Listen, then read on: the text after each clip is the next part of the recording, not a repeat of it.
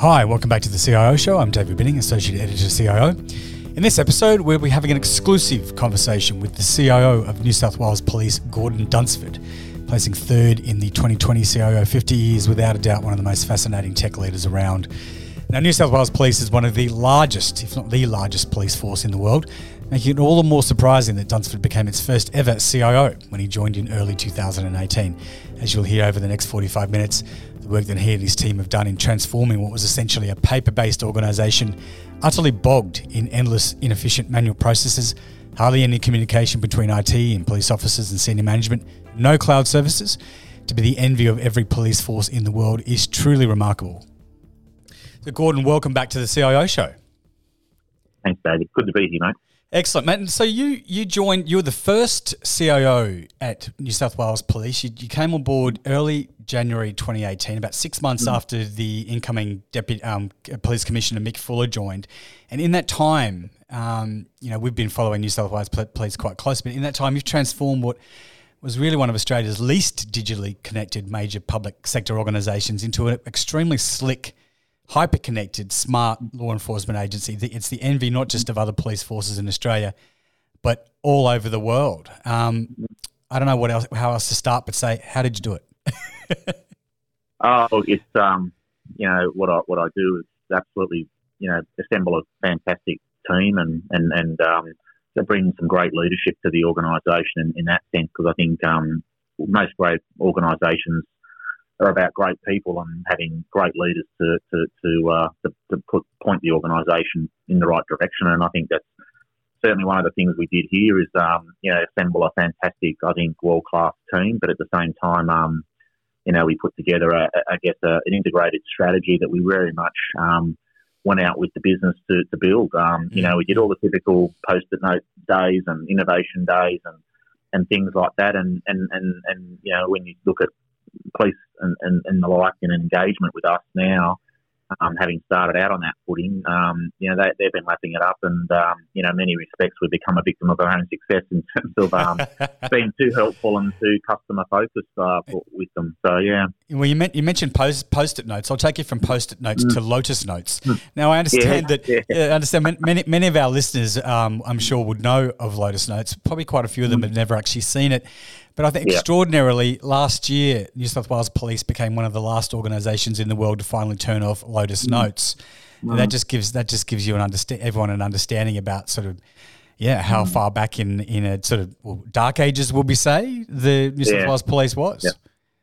Yeah, look, I think there was a few fledgling sort of good ideas that were certainly moving in a certain direction, but certainly I won't let the truth get in the way of a great story. But essentially, it is. We were anchored in a mainframe centric world, and Lotus Notes from a collaboration point. We had no real video conferencing. We had a bit of AVL, as they call it, or video conferencing on a Cisco platform back into the justice world, but nothing internally. So everything was getting a car and go and see each other or get on the phone. So it was, in 2018, that even back then, which seems like a long time ago from being in this agency, that's how our take was. The world's certainly moved on for us 3 or 4 years later now, and I think we're doing some fantastic things to the point where I'm pretty hopeful. If you live in New South Wales, you're in a lot safer state that prevents and disrupts crime now, not just responds to it. And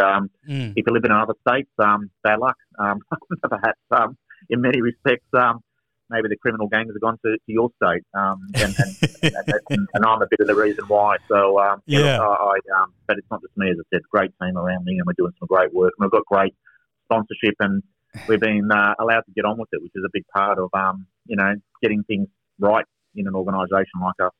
Now, in case there are any crooks listening to this program, let's talk through the many examples of why they should perhaps reconsider any nefarious activities that you and your team are effectively responsible for in terms of how you've applied any number of digital tools for policing.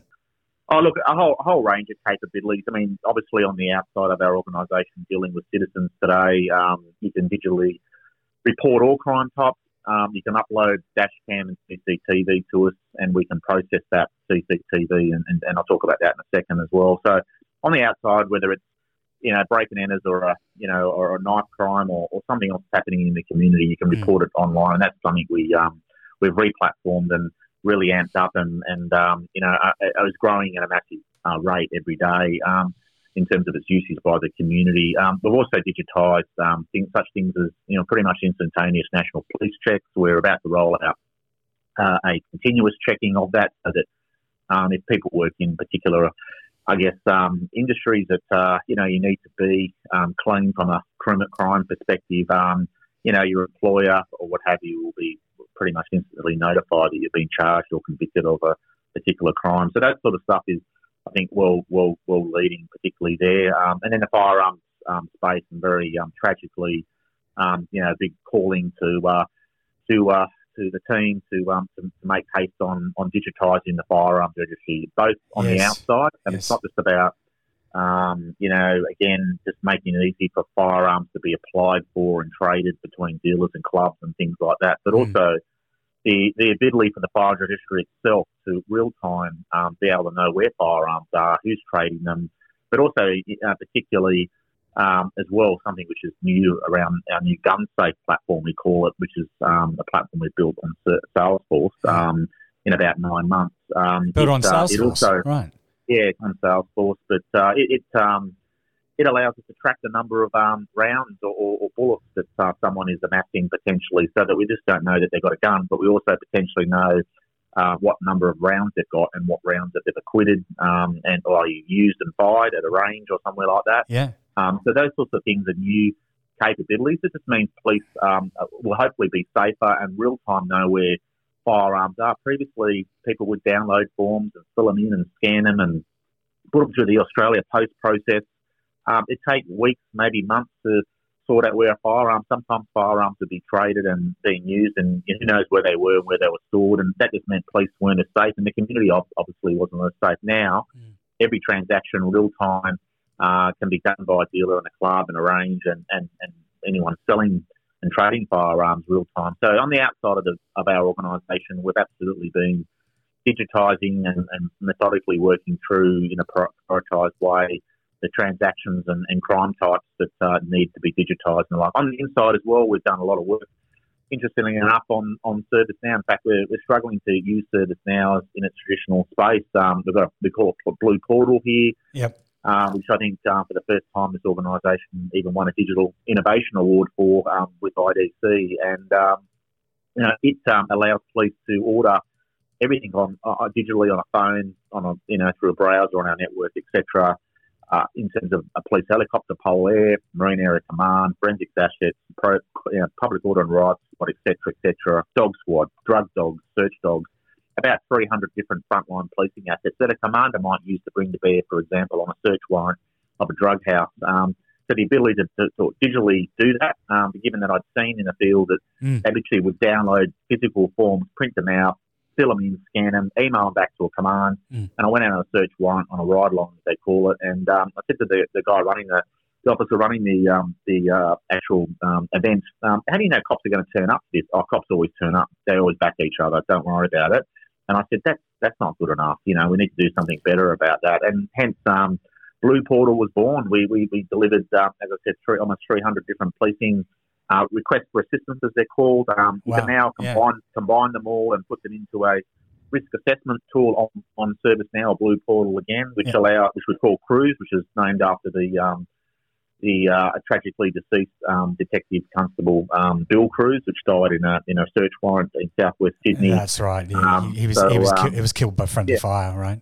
Yeah. So we've delivered that, which hopefully means from a risk assessment and operational orders perspective, all on Blue Portal and ServiceNow. That means police can bring a whole range of assets to bear and then execute them in a safe way, and then do that every year. Reassess the alert status and other risk aspects of doing a search warrant or something like that, and make sure that police are safe every year, as safe as they can be given the dangerous work that they do. So on the inside, absolutely digitise a range of things, but we've also put in things such as MillSoft and so forth, integration platforms. We've started APIing, I guess more or less built an API economy, but a big part for us again, beyond that is about data and intelligence, and that's where the prevention disruption stuff comes. And we built a platform we call Insights.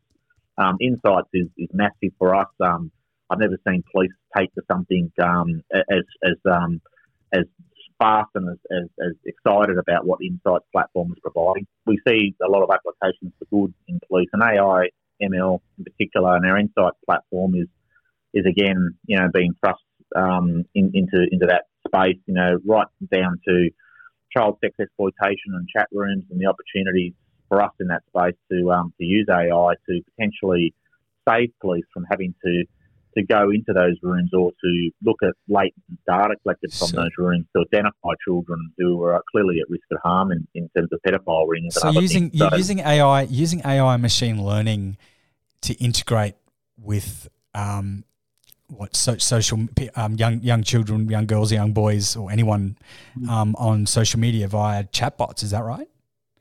Yeah, so we're looking at the applications particularly there, particularly in the sex crime squad space, where they're very much looking at these pedophile rings, and these pedophile rings have events and other things. They're pretty heinous, sort of. I mean, there's even stuff even talking about it. It's sort of being a father and other things as well. You just go, oh my God, it's really horrific stuff. But that's why technology's got a role to play, because the mental injury that comes for police, but also obviously even for me or anybody in this space in technology or in policing, just saving one child from a pedophile ring that is exploiting those children using technology like AI and bot technology, I can probably finish my career on that high, and that would be me.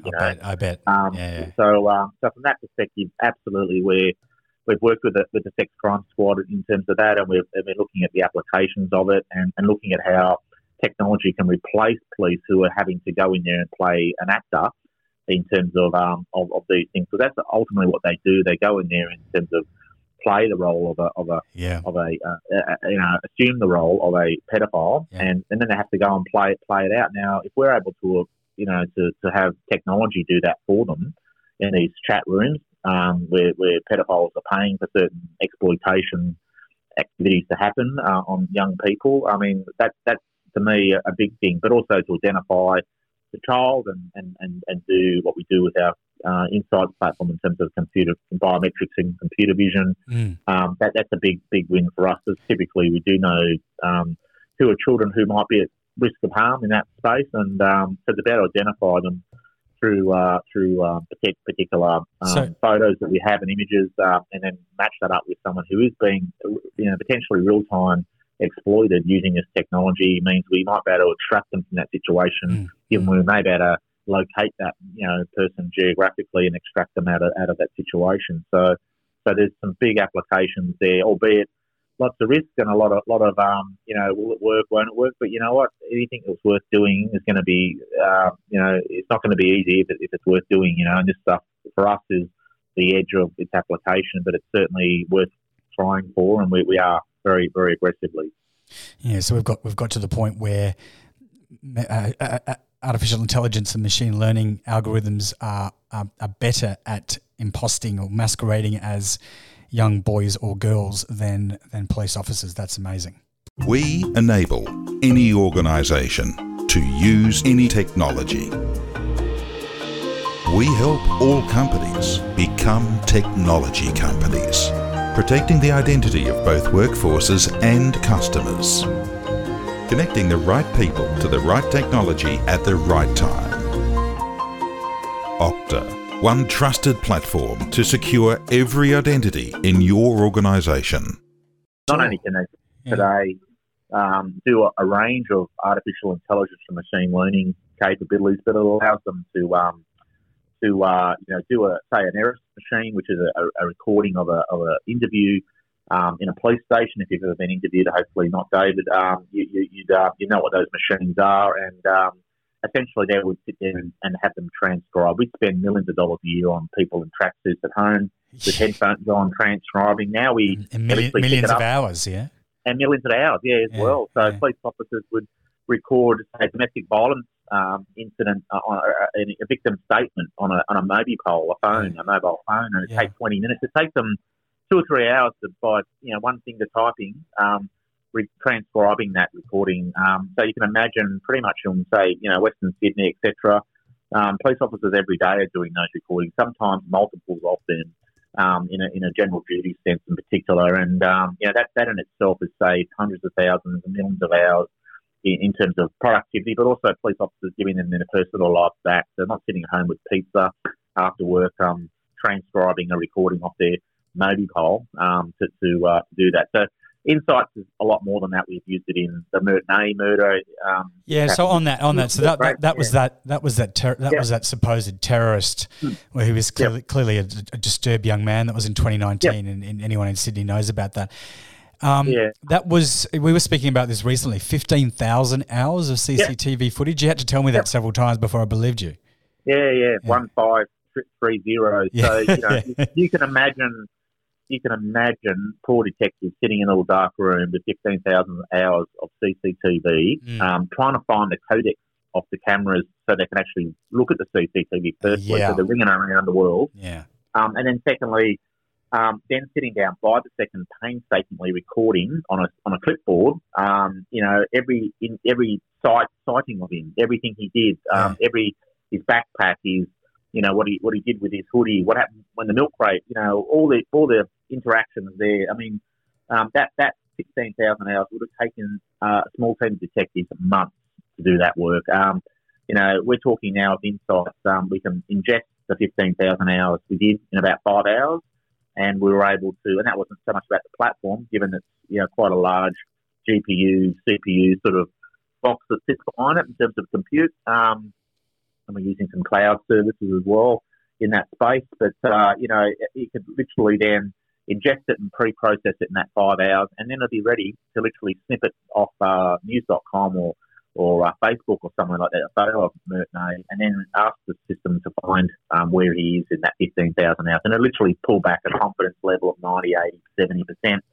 And from that, police will go through that 90, 80, 70% and say, yeah, that's definitely Mert Ney, that's the side thing, that's the frontal thing, that's the headshot, it's him jumping on top of a roof of a Mercedes-Benz in a street, etc., disturbing. And so the system learns that, and then it gets better at it, and then it keeps finding it, and improves the confidence levels of the system, and then they can stitch it together, put it over a geospatial platform so that obviously understands the location as well, and from there we can time sequence it. So essentially you can play like a mini Hollywood video of the entire 6-hour rampage that went on from the moment that individual came from a group home in Blacktown all the way on the train system into Town Hall, etc., onto the street, murdered the lady, and then in milk crates on the head by the fire rescue guy. So we've used that platform in the bushfire investigations.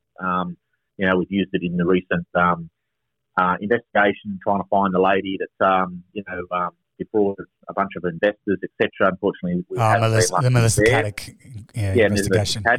We've used. So you can imagine we would never have been let near particularly major crime related things, and particularly with a strike force.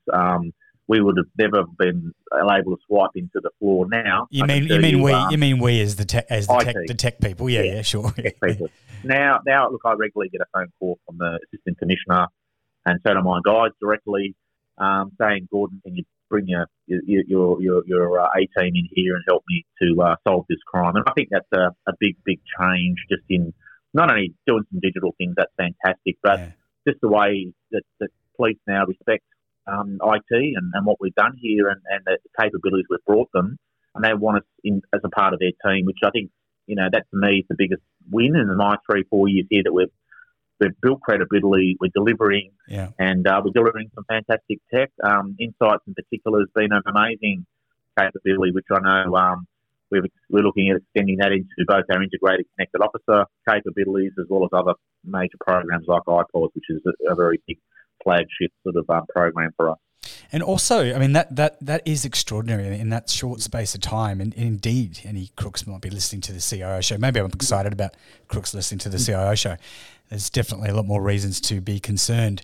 But also what you're doing for officers in the field. I mean, that looks completely different now, though, doesn't it? Like the way that the cars are rigged up, the body-worn video. Talk a bit more about that. Yeah. there's a lot of capabilities. We have a big platform approach here to doing things. So we have platforms and we have platform teams or product teams that sit behind those platforms. So they're able to, like a sausage shop, take requests or backlog items or whatever and churn them out at speed. And we have partners around that as well, which we peek out to when we have a volume of work. And so in many cases, we've done things such as the ability to scan notes that are used in drug buys and sells and the like in criminal gangs. So well, how does that work? Well, essentially we use a whole range of AI and an OCR type capability where you can use you're scanning a banknote, and then what happens? Well, essentially it goes off and searches the database and says, is that serial number dirty or is it clean? In which case the return. Seriously, you can identify whether a banknote has been involved in a nefarious transaction. Yeah, totally. That's so amazing. Officers roadside will search the car, pull some banknotes out of it, and they scan them roadside. They can go, yep, bang. No, that's dirty. You've been involved in a potential nefarious crimes transaction. So that sort of thing. Or we have Blue Finder, which is we obviously know and commanders know.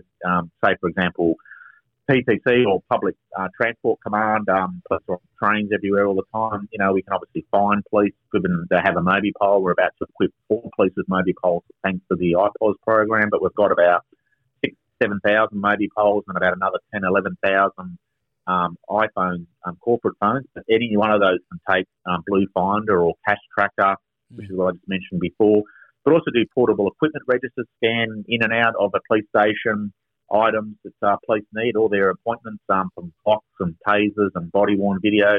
Previously, they'd log all that on a spreadsheet and sign it off, and now they just scan it with a typical consumer scanner that they buy from office work or off their phone, and they scan the items as they go out of the police station or out of the storeroom, right through to the digital diaries as well, which is a logbook thing, which allows police, rather than using a telephone book, if you remember the old white pages, that's what police would, when I turned up here, fill out to record their movements in their car. When they filled up the car's petrol, record the number of litres they put.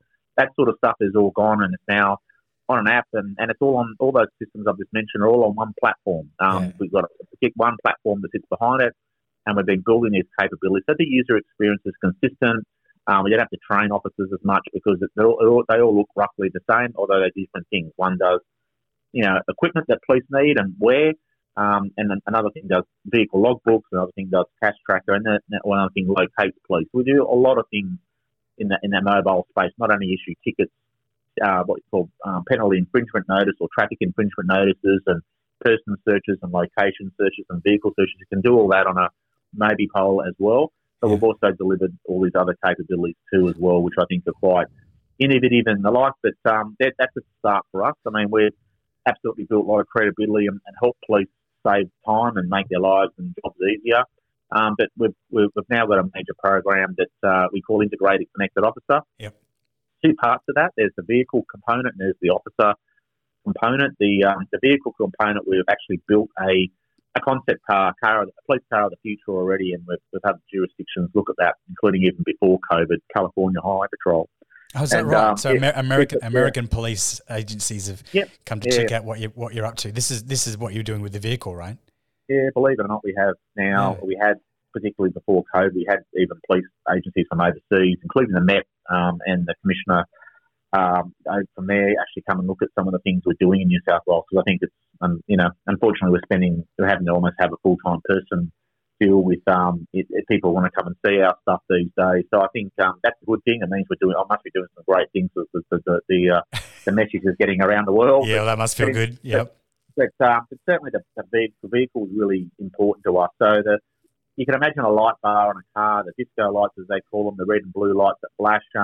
That's all they are typically today. They have some messaging on them, but we've amped that up. We've worked with Code 3, the light bar manufacturer, and now rather than having a separately bolted in-car video to record, say, someone being pulled over by Highway Patrol, that's in the light bar now. But not only can we record front and back, but we can record on the side and give the officers a 360-degree view and recording the roadside stop that they've done of a citizen to give them a ticket or something else. Yeah. So that's a big improvement. The ability then to run all the apps in the vehicle itself on the in-car screen, and vehicle manufacturers are giving us bigger screens as well. I'm prepared to put them in police vehicles. Yeah.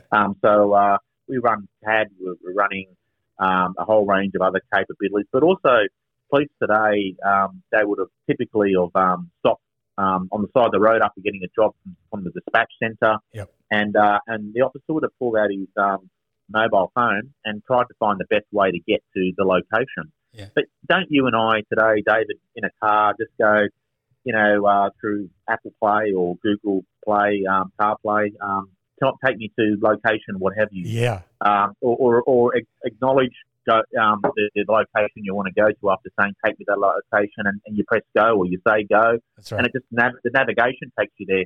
Please don't do that with jobs. But we've done that. We've built a car that uses a lot of the native in-vehicle capabilities, yep. i.e. the vehicle manufacturers have been opening up their CAN bus to us, as it's called, on the vehicle compute. And we've built applications on that CAN bus, which are policing applications that drive the light bars, that stream back to the car, the officer's body-worn video, so that you can see it on the screen. It's an amazing car. I think it's doing some fantastic things. We're in the point of battle testing that as well. We've got it going out to command so that general duties can knock it around and give us feedback and say what could be improved. But I think that's a big one for us. But also, I'm sort of thinking of David Hasselhoff and Hal at this point. Oh yeah, look, we're looking at how we can run our insights platform, and we've got an MOU with Intel now, and we're doing some amazing work about how we can do some edge compute, using the light bar so that insights can potentially do some of real-time sort of recognition of objects and vehicles and other things. So, because today, MANPR, as it's called, advanced number plate recognition, scans plates, but we want to scan a lot more than plates. We want to be able to find people or find other things, potentially someone who's missing, so police can drive a car down the road. It's another set of eyes that can in a smart way, not just the two police officers potentially in the car or a single officer, keep an eye out for someone, but the vehicle itself is smart enough to then look for certain things. Look for a car that's, that someone, for example, I had this in my family recently, an older person who got into a car and went missing.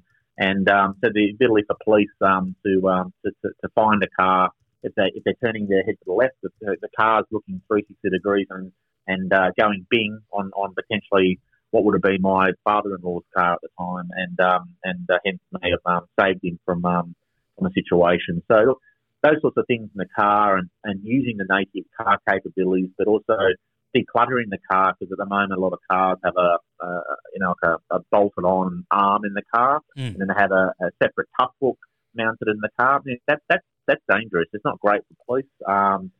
Compromises airbags and other things in particular cars.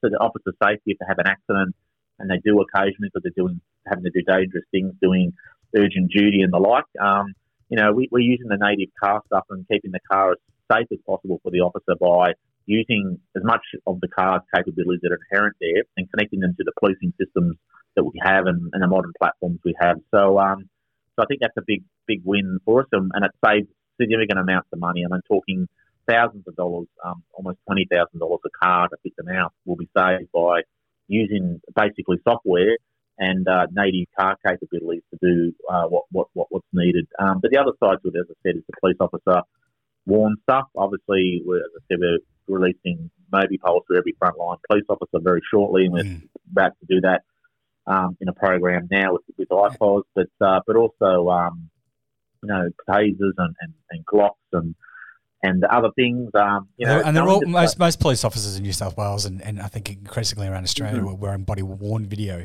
cameras as well now, aren't they?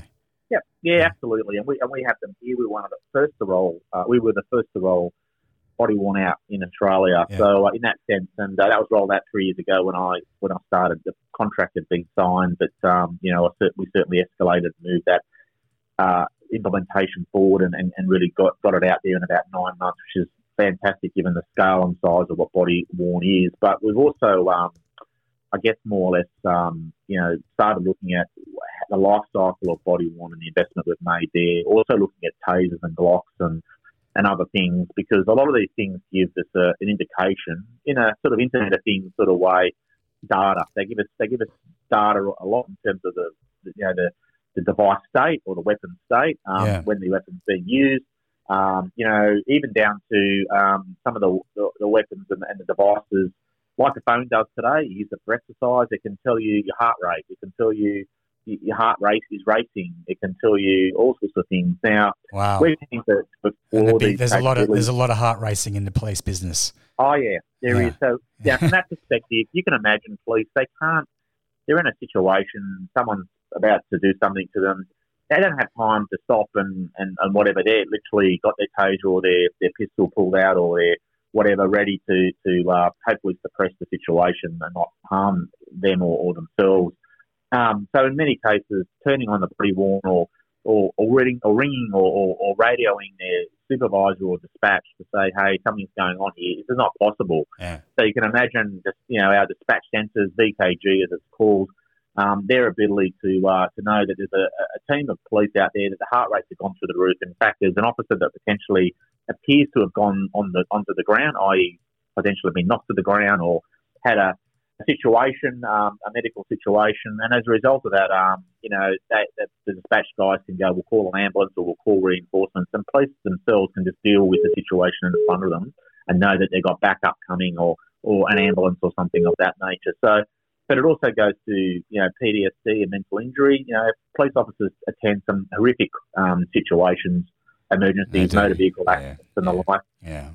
So we want to help police to avoid PTSD and other mental injury, which is a big impost on them financially and for police and their families in the community. And if we can use some of the data we're getting back from these devices to potentially put programs in place to help police be better trained to deal with particular situations, given their physiological responses to certain situations, for example, that come from the data, we can hopefully avoid mental injury for some police officers. Obviously, probably not avoid it altogether, but if we can reduce it even by 10 or 20%, that's 10 or 20% less mental injuries happening to police every year, and hence, to me, that's another great result for the organisation. But that's a bit aspirational, but I think that's where we'll ultimately head for us. But so yeah, definitely the integrated connected officer side of things is a big one, vehicle and officer side of things. But again,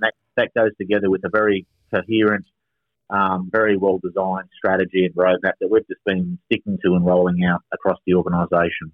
Now, I understand that all of this was certainly put to the test throughout COVID, in particular in terms of New South Wales Police's role in sort of overseeing, bringing people back from overseas, right?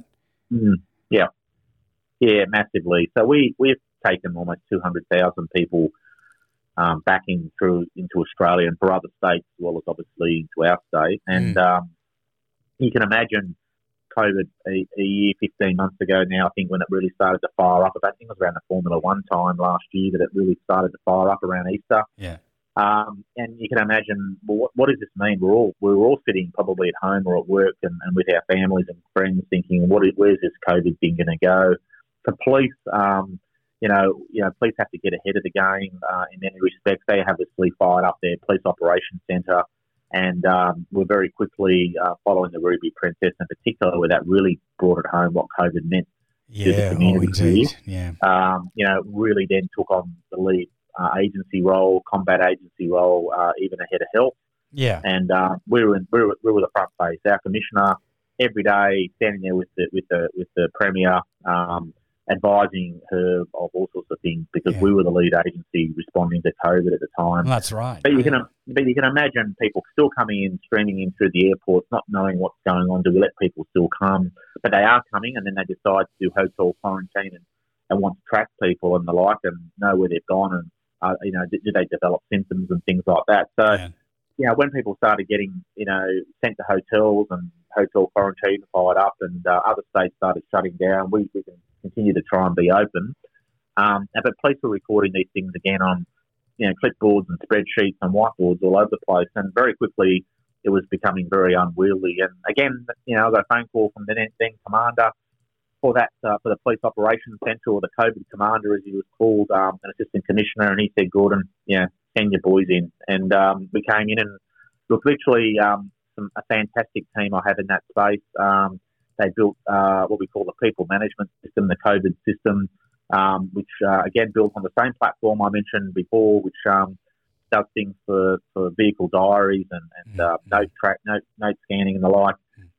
They built the system over the long weekend in the school, in the Easter of last year, and it went live. And immediately then they were able to record people coming at the airport, at the reception centre there for us there, but also track them throughout their 14-day hotel quarantine, all the medical interactions and health welfare checks right through to the end of the 14 days, and then being checked out of the quarantine, or if they were found to have COVID, off to the medical health hotel to be looked after there. So the tracking and the like of families up to almost 30 hotels, thousands of people at peak, up to 30,000 at one peak. That's right, yeah. We've, as I said, taken almost 250,000 people through New South Wales. I think other states have taken in literally a few thousand here and there. I think Melbourne has been shut down as an airport for most of COVID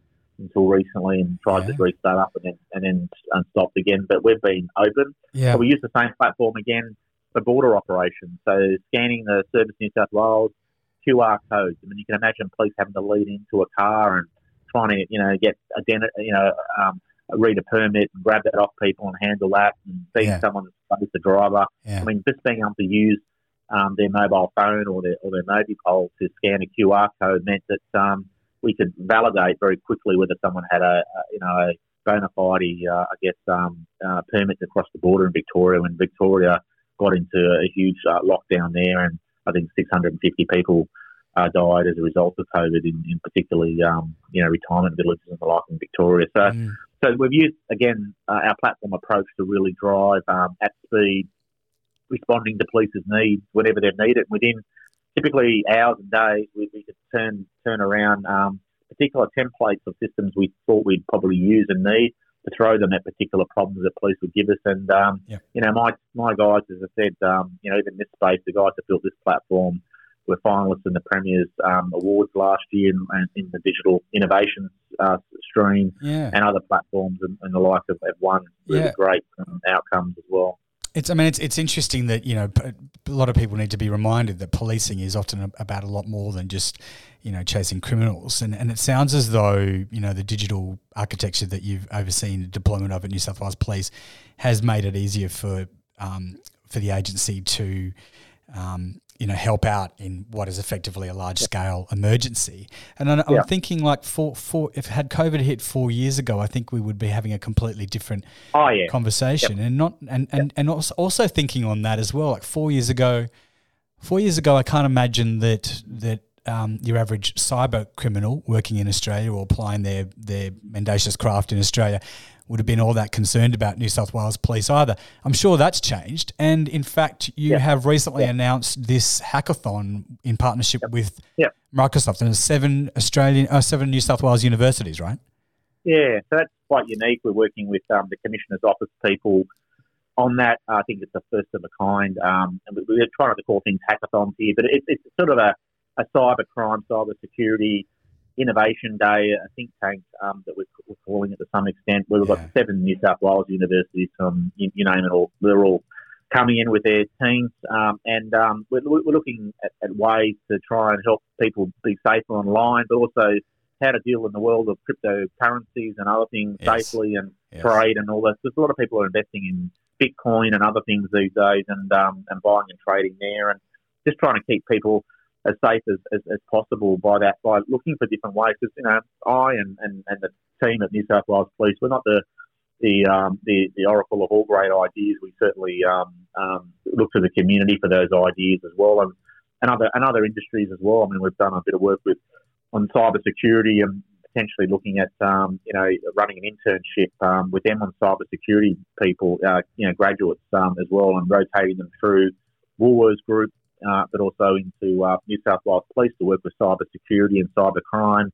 And I think that's a great thing because it's only a growing business for us.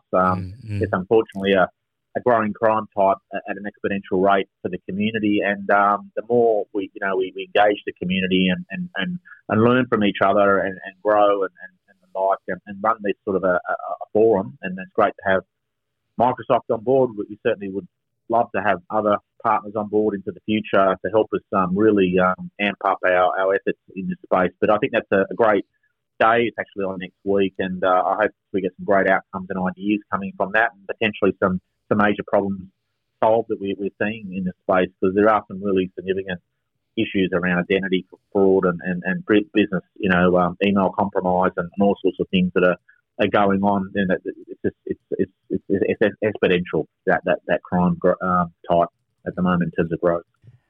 And of course, DNA has been a really important tool in policing for the last decade or more. I understand that you and your team are doing some fairly interesting work around this sort of recording and sharing of DNA data as well, right? Yeah, look, absolutely. Forensics here are really big on we collect all sorts of, I guess, forensics related information and data. DNA is certainly one of those, and from the point of view of the ability to bring it into the organisation, store it, but also categorise it in terms of what it is and who it's from and when it was collected and etc.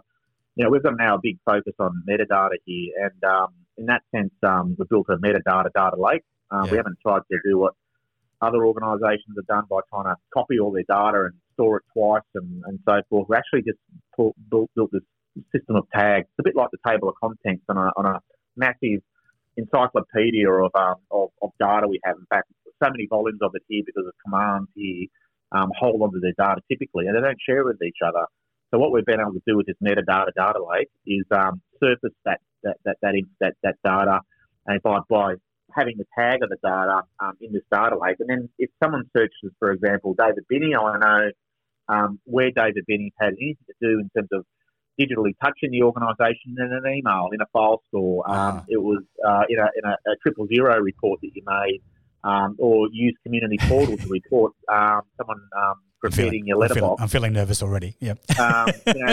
Police now, they can search a platform we call Coda, which was named after a search dog that we had, one of the most notable search dogs that the New South Wales Police has ever had. We've called this platform Coda, and it's our metadata platform, but it's essentially a big Google search of everything we have. And from there, as things come up again with the confidence level, it goes David Binney, 90% chance, right? And they can just start to search things. So off the back of that, we set up what we call the Real-Time Crime Centre.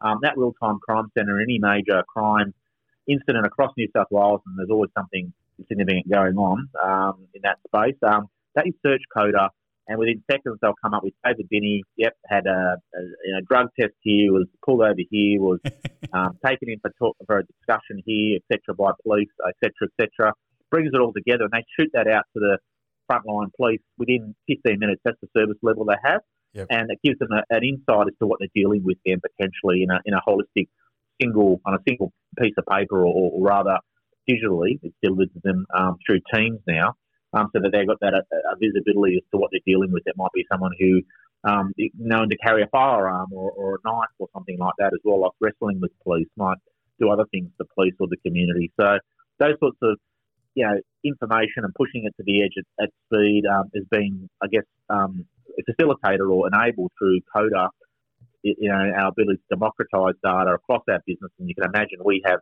almost a terabyte of business coming to our business organisation every day, and body worn and community portal and so forth and so forth. The data is huge. So we need to be able to search it. Police need to be able to search it. And you never know, an unsolved crime now, given we're surfacing data going back many, many years and decades in some cases. That's why our unsolved crime space, you'll find we've gone significantly down in terms of our unsolved cases, because they've been using that tool to find potential leads that have ended up in solving crimes. And that's actually happened already using Coda. State Crime Command, State Intelligence Command have both used the tool to solve solve crimes in that respect, have given the access and surfacing and democratising of data that we've done thanks to our metadata, data lake and approach using Coda. So I think that's a really big thing, and that platform now is plugging into all sorts of other capabilities for frontline police. It just means that at hyper speed now, again, any interaction you've had with police, you can run, but you can't hide from us now. We will know, and it's given to police in their hands on a mobile phone, in a station or whatever at speed. It's a phenomenal sort of ability to get that information at speed on any interaction we've ever had with any individual or citizen, if they've ever had it. So, as I said at the start of the discussion, David, from the New South Wales Police Force, I think we've gone from being, a little bit behind the scenes to, I think, today using some amazing technology. And if you're a criminal, you should be very worried. You should be thinking about possibly heading into another state or getting in the canoe and rowing to some other country. Or changing careers. So, I mean, given what we said about the terabyte or more data coming in every day, I mean, the cloud services must be a really critical component of this broader digital architecture. Now, tell me a bit more about that. Oh, look, again, 3-4 years ago, no cloud. Today, no cloud at all. 4 years ago. Nothing at all. Today, as you'd imagine, we're on Office 365 and obviously a protected version of that. Obviously Salesforce, ServiceNow, all cloud PaaS type platforms there as well.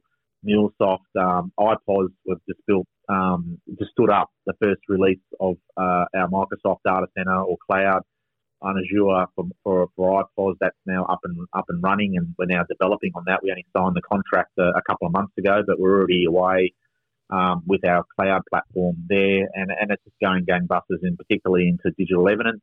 Our ability to, as we suck phones of their data, because we get about 20 or 30 phones these days from a search warrant, for example, of a particular premises that we do all the time. So you can imagine digital evidence that's there to be collected. Our ability to bring that into our environment, store it, make it searchable and surfaceable through Coda and other capabilities is really important to police, and that's sort of you can imagine the growth we're getting in terms of data and the like. So you can never use enough cloud, but cloud for us has just been about speed and response and the ability to really drive outcomes.